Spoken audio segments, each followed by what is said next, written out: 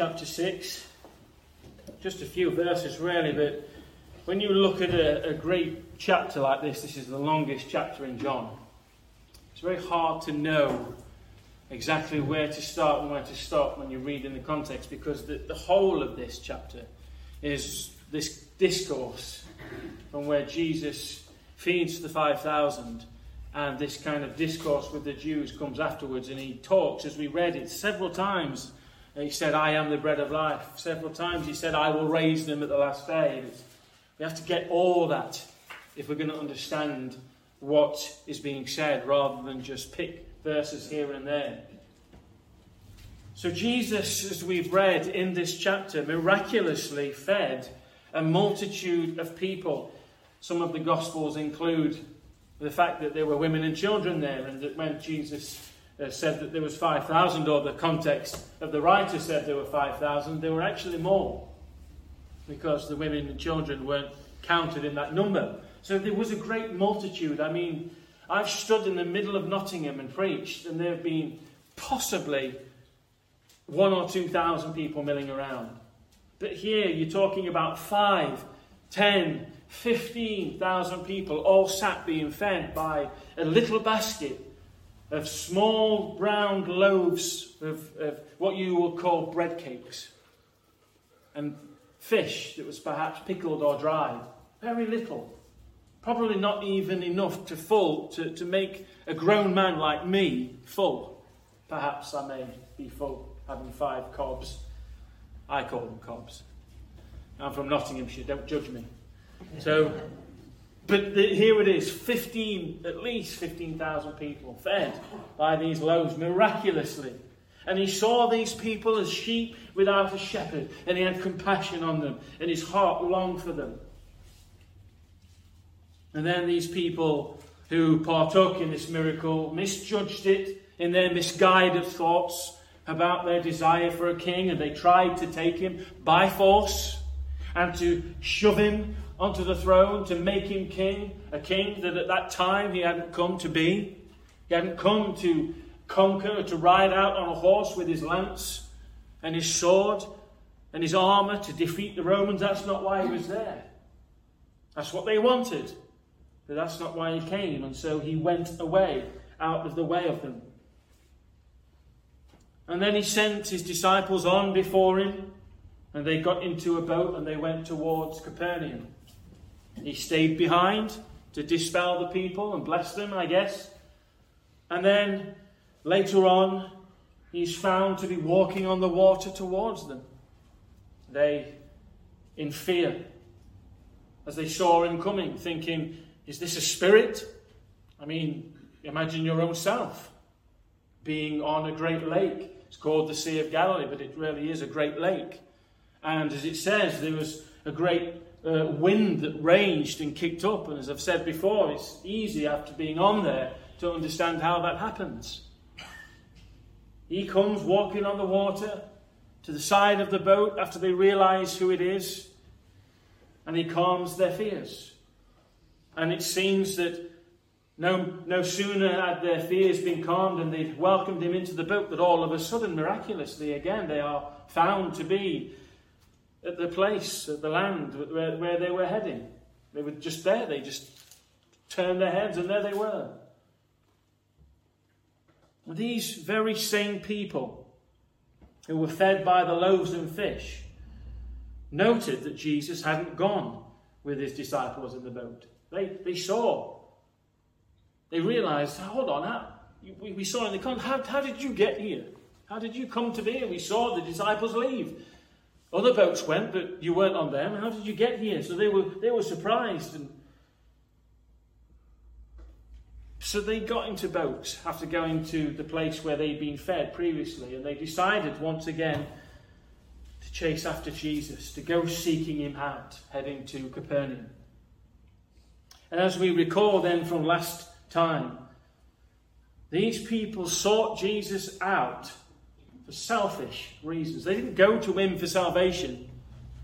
They sought him out for what they could get. What can he do for them? What can he do for me today? What can I get out of him today? They were full of food.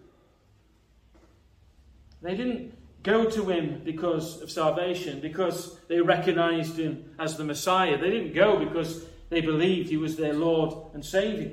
They went because their stomachs were full. And in this world, who would not go to a Jesus who gives them everything that satisfies their life? And that's what you hear in many churches being preached. Come to Jesus and he will give you everything you need. Now, we do believe that the Lord Jesus will give us everything we need, but we don't go to him for that. But some people preach that if you come to Jesus, everything in your life will be ironed out. Every financial problem, really, not only should be ironed out, but you should be living in abundance. You should be a person who's got a fat bank account. You should be a person who lives in absolute health. And if you don't, it's because you haven't got enough faith. That's what people preach. All lies. All garbage. But these people went because they thought they could get something from it. The question is, for us, isn't it? Are we satisfied by what Jesus can give us? Do we come this morning because we want to get something from him only? Now we are clear in the fact that Jesus tells us to, through Paul, to come and to put our requests out, to pray, to ask God in faith for the things that we need. But do we come to him merely for that, or do we come for him? Do I want to know the Lord Jesus himself as a person? Is that my main objective? Or is it just because he makes me feel better?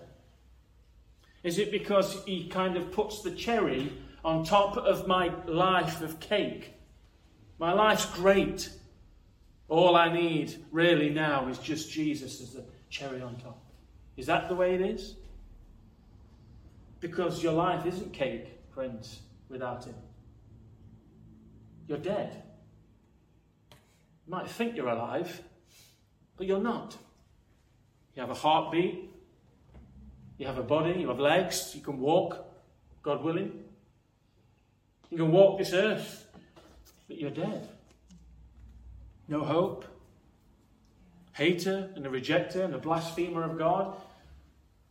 I think you need more than a cherry on top of that life. No, Jesus. We should come to Jesus for him. What does he say in Matthew 6:33? Seek first the kingdom of God and his righteousness. And then what does he say? And all these other things that I know you need, all these other things shall be given to you besides. I will look after you, I promise. Are not you worth more than the sparrow in the sky that falls to the ground? Doesn't fall to the ground without the Father. Are you not worth more than they? Think of Solomon and all of his splendour. He's not arrayed like even one of the lilies of the field that is alive one day, beautiful, and sits in the field and is dead the next. Are you not worth more than they? We need to trust our Lord in every area of our lives, no matter what we face. And some of us, more than others, may be facing things more drastic. But nevertheless, God is my God, and he is your God.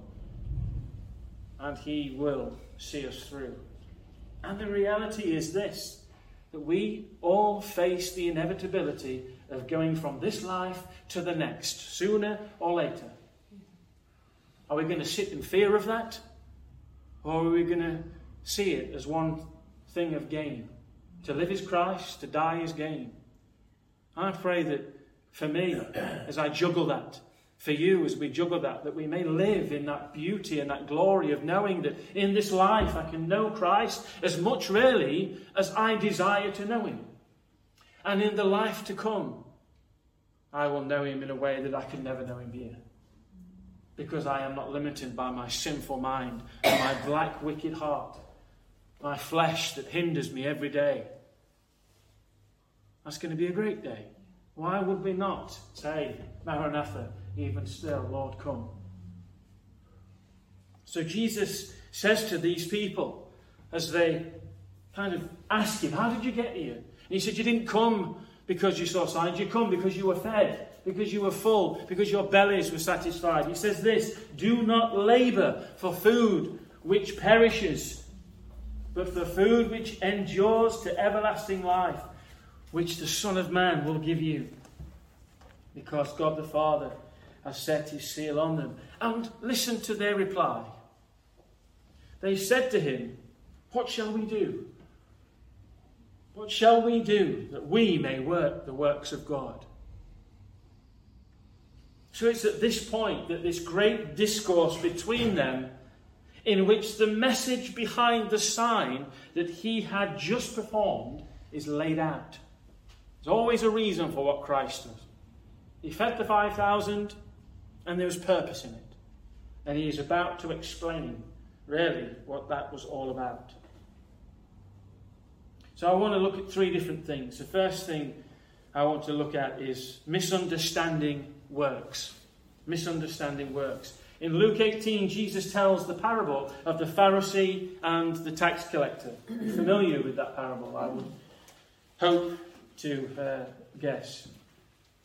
The Pharisee is a pompous man, an arrogant man, very proud and very presumptuous. And in his arrogance, he begins to list his accreditations, doesn't he? Lord, I thank God that I am not like this person. You ever thought that? Are you guilty of thinking like that? I think if I could look, if I had the ability to look in every one of your minds, I would find you perhaps are guilty. I am. You ever look at somebody and find yourself judging them and it just comes from nowhere? I'm so glad that I'm not like him. So glad that I'm more righteous. So glad that I'm a much nicer person. And I think about God more than that person does. This is what he was saying. I tithe of all my mint and cumin, and I do this and I do that, and I pray these many times a day. And I'm so glad I'm just not like this publican, this sinner. The tax collector, though, far different man. Yes, a hated, scorned man who has probably robbed people of far too much percentage of the tax. These tax collectors bought the tax debt from the government and then they charged probably 4 times more. That's how they were rich. People hated the tax collectors, and in some senses, humanly speaking, you can understand why. Zacchaeus said, when he was saved, I'll return 4 times more than I took from them. But there he is. The Lord God had touched his heart. The word has just pierced him right through. He's broken by the knowledge of his sin and his unworthiness before God, and he cries out for his mercy.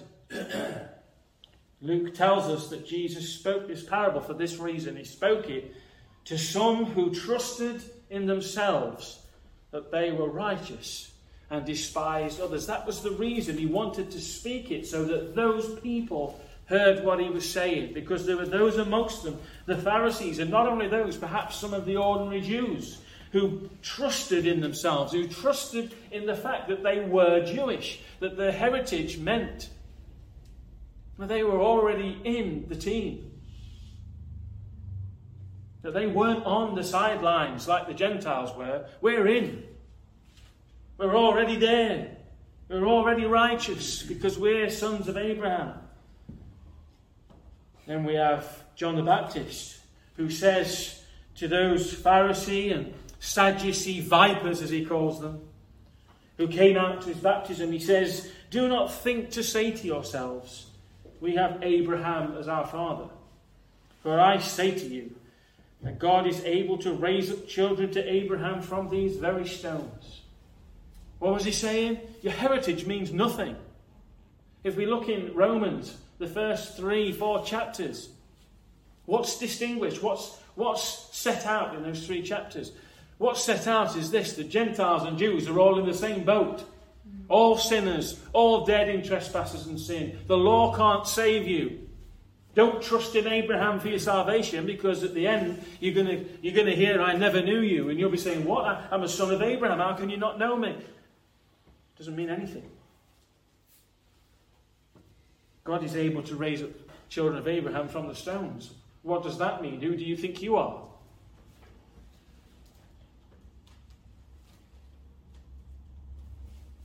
When questioned the blind man that Jesus had healed, the Pharisees said, "You are his disciple, but we are Moses' disciples. We know that God spoke to Moses. As for this fellow, we do not know where he is from. We are the disciples of Moses. Oh, what a claim to fame we have. We don't know who Jesus Christ is, but we know that God spoke to Moses and we're his disciples. We follow him." And we look at the rich young ruler when he went to Jesus. He asked, "What shall I do that I may inherit eternal life?" What is that work? What did he say to him? He said, "Well, you've got these laws. Have you followed those laws?" He says, "Oh, yes. I followed those laws to a T from my very youth." But when questioned about his wealth, and Jesus told him to go and give it all away, he went away with his head bowed, sad at heart, because he was a wealthy man. Therefore, he had committed sin against the very first commandment: have no other gods before me. What one thing shall I do that I may inherit eternal life? You see the progress of thought here. It's all in me. I'm a son of Abraham.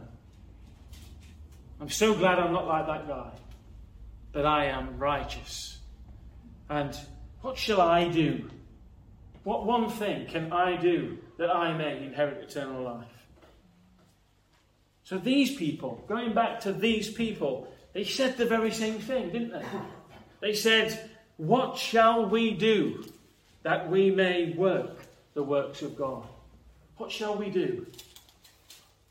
Friends, do you realise that even in Christendom, there is still this great desire for man to want to contribute to his salvation? I must be able to do something to get this.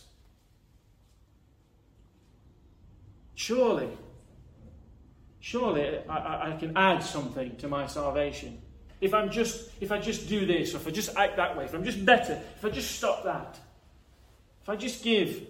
I mean, even if this guy had given all of his money to charity, I still wouldn't have saved him.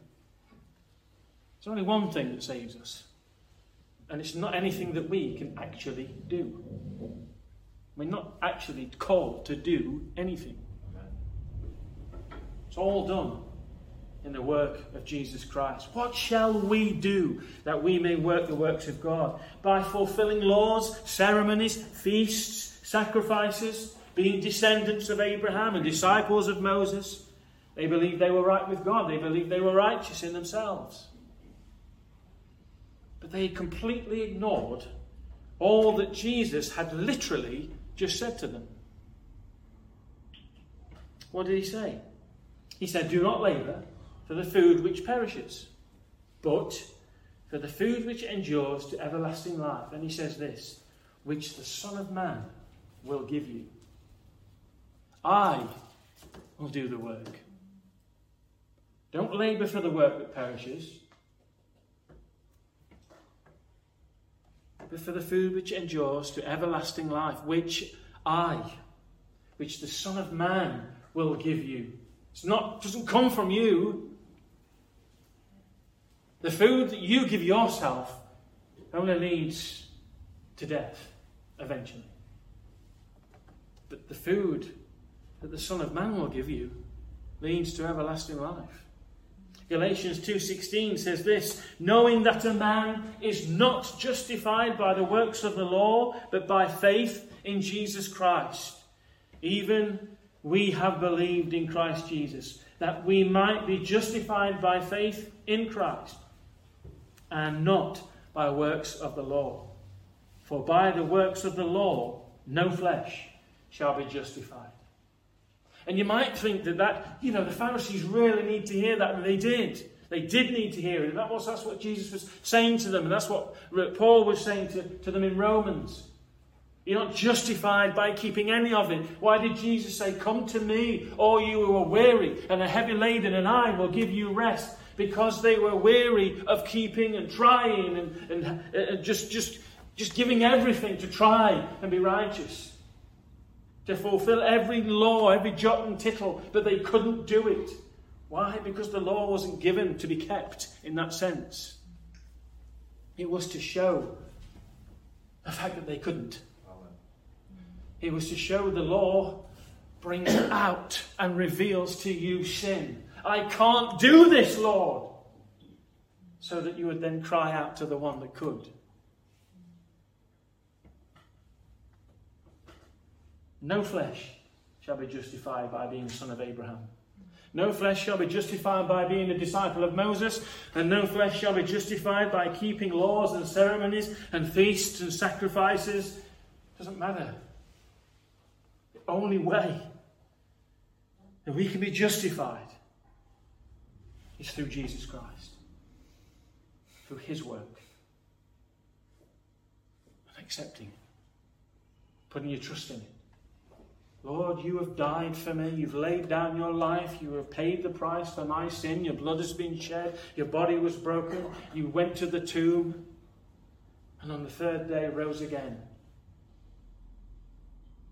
And that proves that you'll be raised if you trust in it. Because it proved that God had accepted his sacrifice. If he'd have stayed dead, we'd all have been shot. But he didn't, did he? He rose again to life, and as it says in Romans 4, for our justification. Romans 10, 8 through 13. You know, the work. What work? What is it to work the works of God? Jesus tells them simply this. This is the work of God. That you believe in him who he sent. Somebody says to you, what do I need to do to be saved? You say that. Believe in him who he sent. That work is just to simply believe in Jesus, not to believe in him as just some entity, but to believe him. You see the difference? How many people in your families, in your friends say, yeah, I believe in Jesus, but they don't believe him. I believe that he's real, that he exists. Maybe he is the Son of God. I don't deny that, but I also, without saying it, I say it with my life, don't believe him. There's a difference. But we need to not only believe in him as some name on a badge. Oh, you're Jesus, are you? Yes, yeah, I believe that. You've got a name badge, it says so. No, we believe him. We believe him. And all he says and all he's done. Believe his words to us. That if you believe and trust in me, I will save you and I will raise you up at the last day. Do you believe what he says? You've got to believe everything he says about himself, everything he says about you, everything he says about me, everything he says about sin, everything he says about the world. We have to believe him. Romans 10, 8 through 13 then. But what does it say? The word is near you, in your mouth and in your heart. That is the word of faith which we preach. That if you confess with your mouth the Lord Jesus and believe in your heart that God has raised him from the dead, you will be saved. For with the heart one believes unto righteousness, and with the mouth confession is made unto salvation. For the scripture says, whoever believes on him will not be put to shame. The world may shame you. The world may beat you down. The world may try to crucify you. The world may try to embarrass you and make you out to be nothing. But in him, you will never be shamed. Never. But if we love the world, then we'll back away from that. Whoever believes on him will not be put to shame. For there is no distinction between Jew and Greek, for the same Lord over all is rich to all who call upon him. For whoever calls on the name of the Lord will be saved. Some people read the first half of that verse and say you just need to say a prayer. Just need to confess the Lord Jesus Christ. Say a prayer after me. And if you said that prayer, welcome into the kingdom, son. That's not what it says. It says if you believe in your heart and confess with your mouth. The work has got to be done in the heart first. Yes, it may come through the mind, through the gospel being preached, absolutely. But if the work is not taking place in the heart, your confession means nothing. And that's the reality.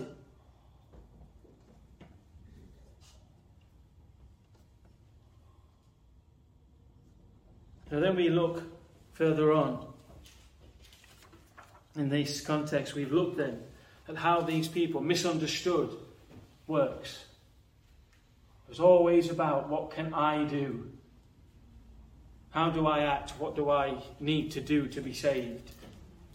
What work can I do? And Jesus says, believe. That's the work of God.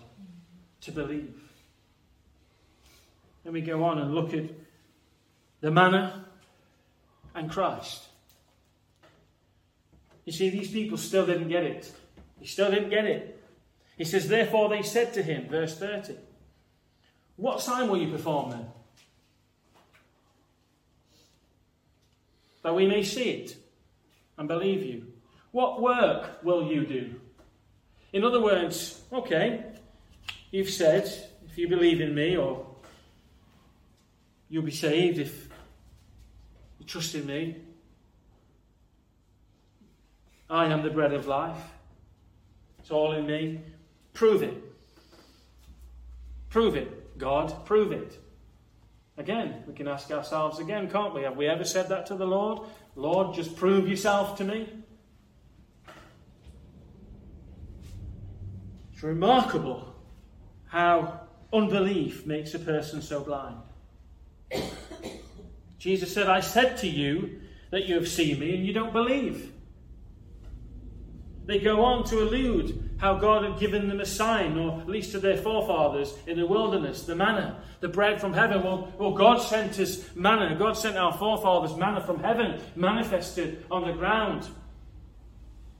And they called it the bread from heaven. I am incredulous when I read this. If you look at the whole context, was it not just a day ago that Jesus had performed amongst these very same people a multiplication miracle of food for them all to eat? And yet they now ask him for another sign to prove himself. They've come back because they want to be fed again. They've seen the miraculous. And they say, well, you said that about yourself. How are you going to prove it? And I'm thinking, well, he did a day ago. 5 loaves, 2 fish. What more do you want?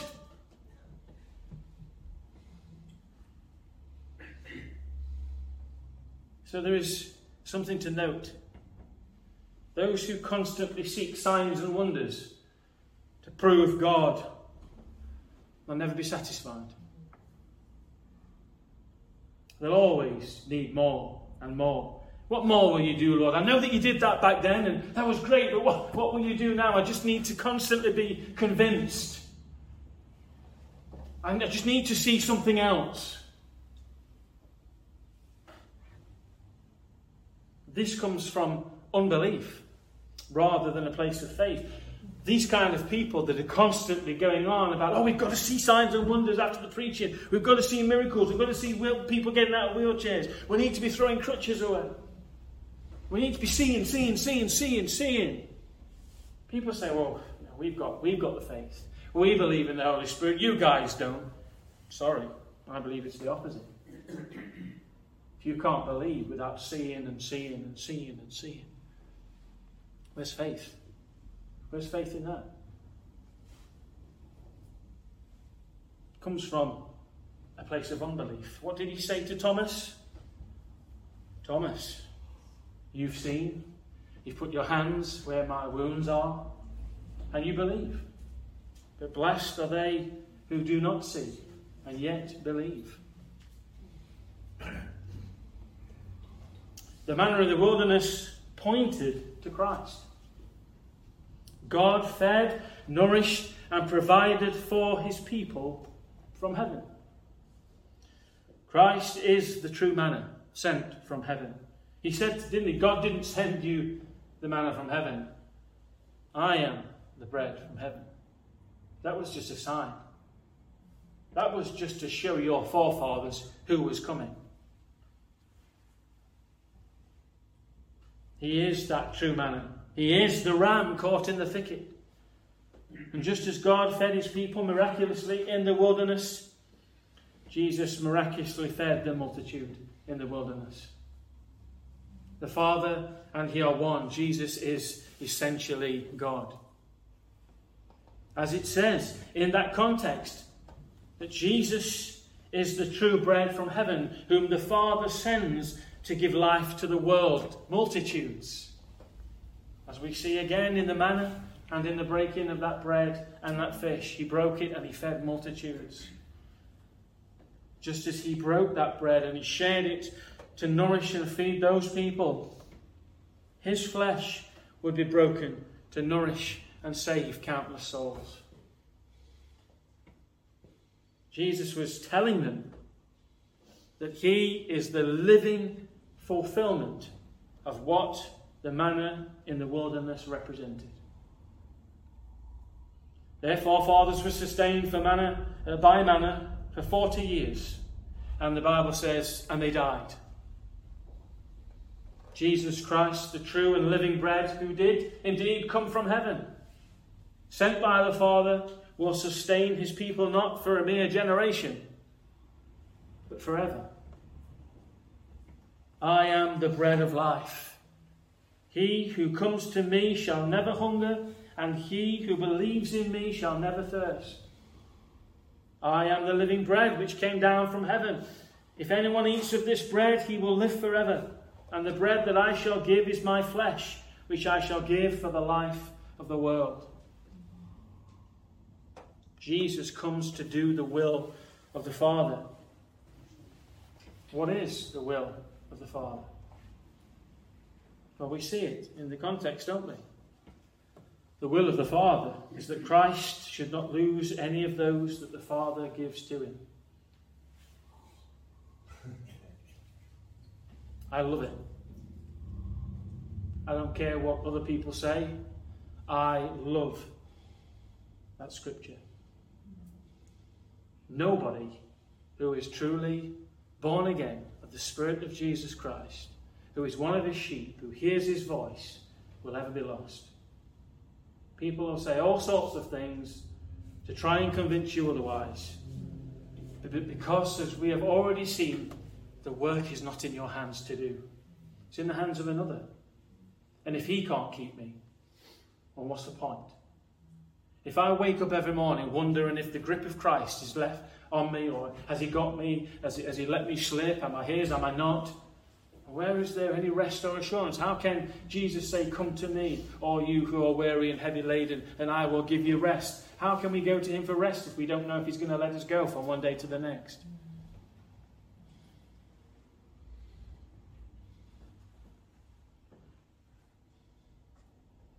You will not lose. That's the will of God. The will of the Father of him is you will not lose. He says it to his Son. You will not lose any of those who I've given you.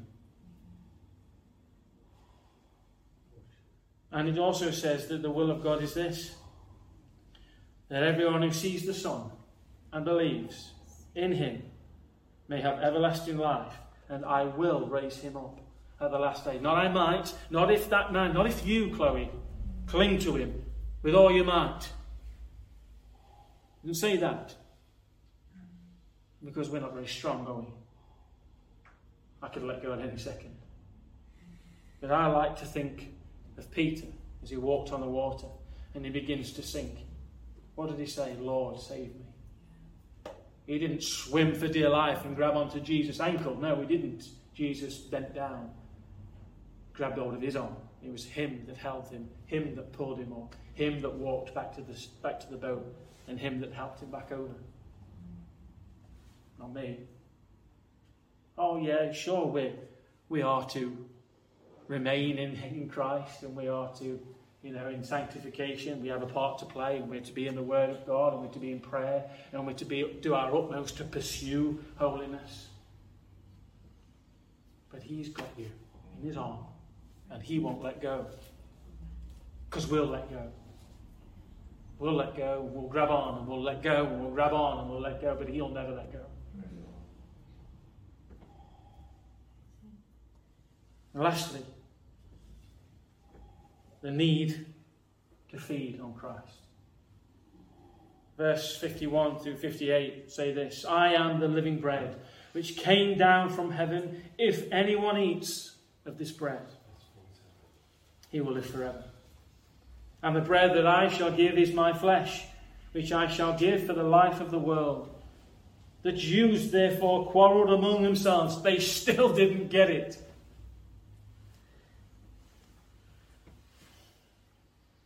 How can this man give us his flesh to eat? You see, their minds were literal. Of course, they come from a background of sacrifices, a background of it being anathema to eat blood. The Jews to eat blood. Well, the blood was, the meat was kosher, wasn't it? The blood was poured out, it was taken outside, it was poured out, and they would kick a pile of dust over it, so it was put away. The life is in the blood, we can't touch blood, and yet here this man is who's claiming to be their Messiah. You've got to drink my blood. The Jews, they complained, how can this man give us his flesh to eat? Jesus said to them, most assuredly I say to you, unless, if you don't, even though you're complaining about it, I say this to you, if you don't do this, unless you eat the flesh of the Son of Man and drink his blood, you've got no life in you. No life. Whoever eats my flesh and drinks my blood has eternal life, and I will raise him up at the last day. For my flesh is food indeed, and my blood is drink indeed. He who eats my flesh and drinks my blood abides in me, and I in him. As the living Father sent me, and I live because of the Father, so he who feeds on me will live because of me. This is the bread which came down from heaven, not the manna, but me. Not as your fathers ate the manna and are dead, he who eats this bread will live forever. And so the Jews complained, because Jesus' claim was that he himself was the bread of life. I mean, this was the son of Joseph and the son of Mary, who they knew. How could this man be from heaven? But rather than have ears to hear and eyes to see the Messiah that they longed for and waited for, standing before their very eyes, envy and jealousy and bitterness began to set in. Who does this son of Joseph think that he is? Well, we know we think he is, but we don't believe that he is. Where do you get off telling us that you've come from heaven? 3 times Jesus emphatically stated that he himself is the bread of life, or the living bread. Those who ate manna in the wilderness ate and were sustained for a time, but they died. Those who feed on Christ, the true living bread, will have everlasting life. The Jews asked, how can this man give us his flesh to eat? Well, we need to eat food, don't we? In order to live, to be nourished. No doubt after this service you'll go home and you'll have whatever dinner you've prepared for this afternoon, because we need to eat. The Jews speak of the miraculous provision of God for their forefathers in the wilderness by feeding of manna from heaven. And Jesus carries on. That's why he uses this metaphor. He carries on the metaphor of the need to eat and drink. See, that nourishment, though, only served for a time. He, as the living bread, feeds his people unto eternal life. If we don't eat, we die. We must then be united to Christ. This is what it means to eat from him, to be united to him, to be in him, to be in the merits of his life, in his death and subsequent resurrection. Jesus, obviously to us, is not speaking of a real eating of his flesh and drinking of his blood as the Roman Catholics have grossly misconstrued, but putting our trust in Christ and his saving work on the cross for our salvation. We must take part. What did Jesus say to Peter when he washed his feet? Unless you allow me to do this, if you have no part with me. We need to be united in him. And I'm going to read to you in a second from John 15. We must, as we need regularly to eat physically, we must feed upon Christ regularly. John 15, 1-8 says, I am the true vine, and my Father is the vine dresser. Every branch in me that does not bear fruit, he takes away. And every branch that bears fruit, he prunes, that it may bear more fruit. You are already clean because of the word which I have spoken to you. Isn't that a real, what's the word? It shows us that we must be in the Word of God.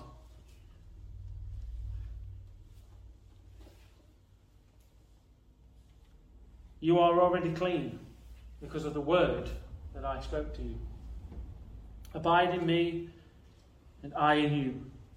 As the branch cannot bear fruit of itself unless it abides to the vine, neither can you unless you abide in me.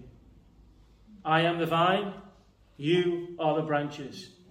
He who abides in me and I in him bears much fruit, for without me you can do nothing.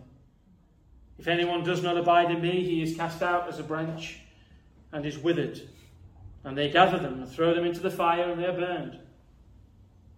If you abide in me, and my words abide in you, you will ask what you desire, and it shall be done for you.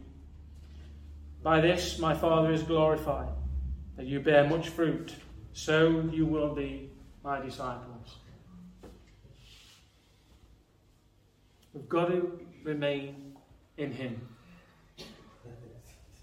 We need to eat every single day, 3-4 times a day, whatever it is. How much more do we need to feed upon Christ? His word, prayer, fellowship of the saints, breaking bread together, trusting in the work that he's done for us, the work that he's done for us. That's how we remain united. It doesn't say united just to the branch in a sense, but we're united to him. We're connected to him, who is the life source, the vine. The branch is useless by itself. It can't bear fruit. It needs to be connected to the root, to the vine, that which is coming from the earth, that which supplies all it needs. And is not Christ our supply? How can we bear fruit and flourish if we're not connected to him? And how can we flourish and bear fruit if we're not connected to him on a daily basis? We must make sure that we spend time with God in his word. Be at church. Be amongst his saints.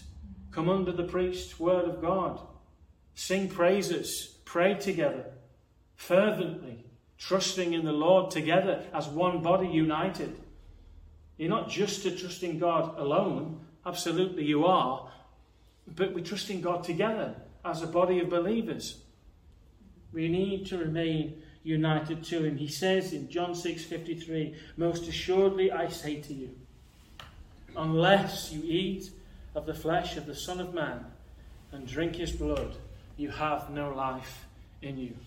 Friends, I do hope today that you are partaking of the vine, that you're joined to him, that you are partaking of his flesh and his blood, in the merits of his life and his death and his resurrection. If you are, he won't let you go. But if you're not, there's no life in you. And there'll come a time where the life that you do have will end. And you'll be stood before the Saviour and he'll say, why? Why did you reject me? And you'll have to give a reason. But that reason won't be good enough for him to turn around and say, oh, it's all right then. Come on in. Depart from me. you worker of iniquity. I don't know about you, but I don't want to hear that. And I don't want you to hear that. But God deserves the glory and God deserves the praise, and he should not be rebelled against. So, as he says, what is that work? Believe. I call you this morning, if you don't believe, to believe. To believe on him whom God has sent. Let's pray. Father God, we thank you for your word. We thank you that you, Lord Jesus, are the living bread that came down from heaven and have given yourself that we may eat, that we may drink and feast upon everything that you have done and who you are, the flesh and your blood that was shed for us, that was delivered up for our sins, laid down by your own will and laid down willingly. Lord, that we might not have to lay our lives down. Lord, that our sin would be paid for, that our debt would be paid, and that you would be raised for our justification, and that if we just believe, if we put our trust in you, if we believe in Christ who God has sent, and we shall live and live for eternity. Help us then, we pray, to continue feeding upon you, O God. Help me, help my friends here, to put aside the desires and the wiles of the devil and the flesh and the world.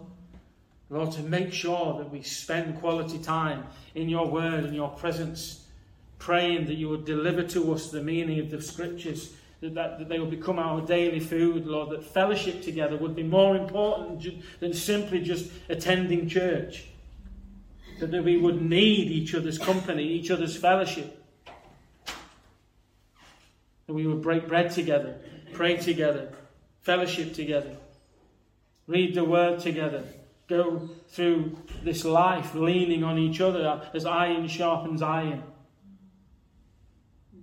Oh Lord God, help us, we pray, where we fail. Forgive us, Lord. We know that you are quick and faithful to forgive when we confess our sins. Lord, we have sinned, we continue to sin, and yet we know by your grace, Lord, as we continue to come to you, that you will strengthen us and change us to go from one degree of faith to another, one degree of glory to another. Lord, I commit my friends to you this morning. Lord, may we go from this place refreshed. May we go from this place renewed, trusting in the God who has such an infinite grip upon his people. Lord, you will not let us go if we're yours. But Lord, if there is any here today that aren't yours right now, then I ask, give them the gift of repentance. Give them the gift of faith and cause them, Lord, to believe in the one whom the Father has sent. Truly, unto life, to partake of the bread of life, the flesh and the blood which gives that life. Lord, we ask in Jesus' name. Amen.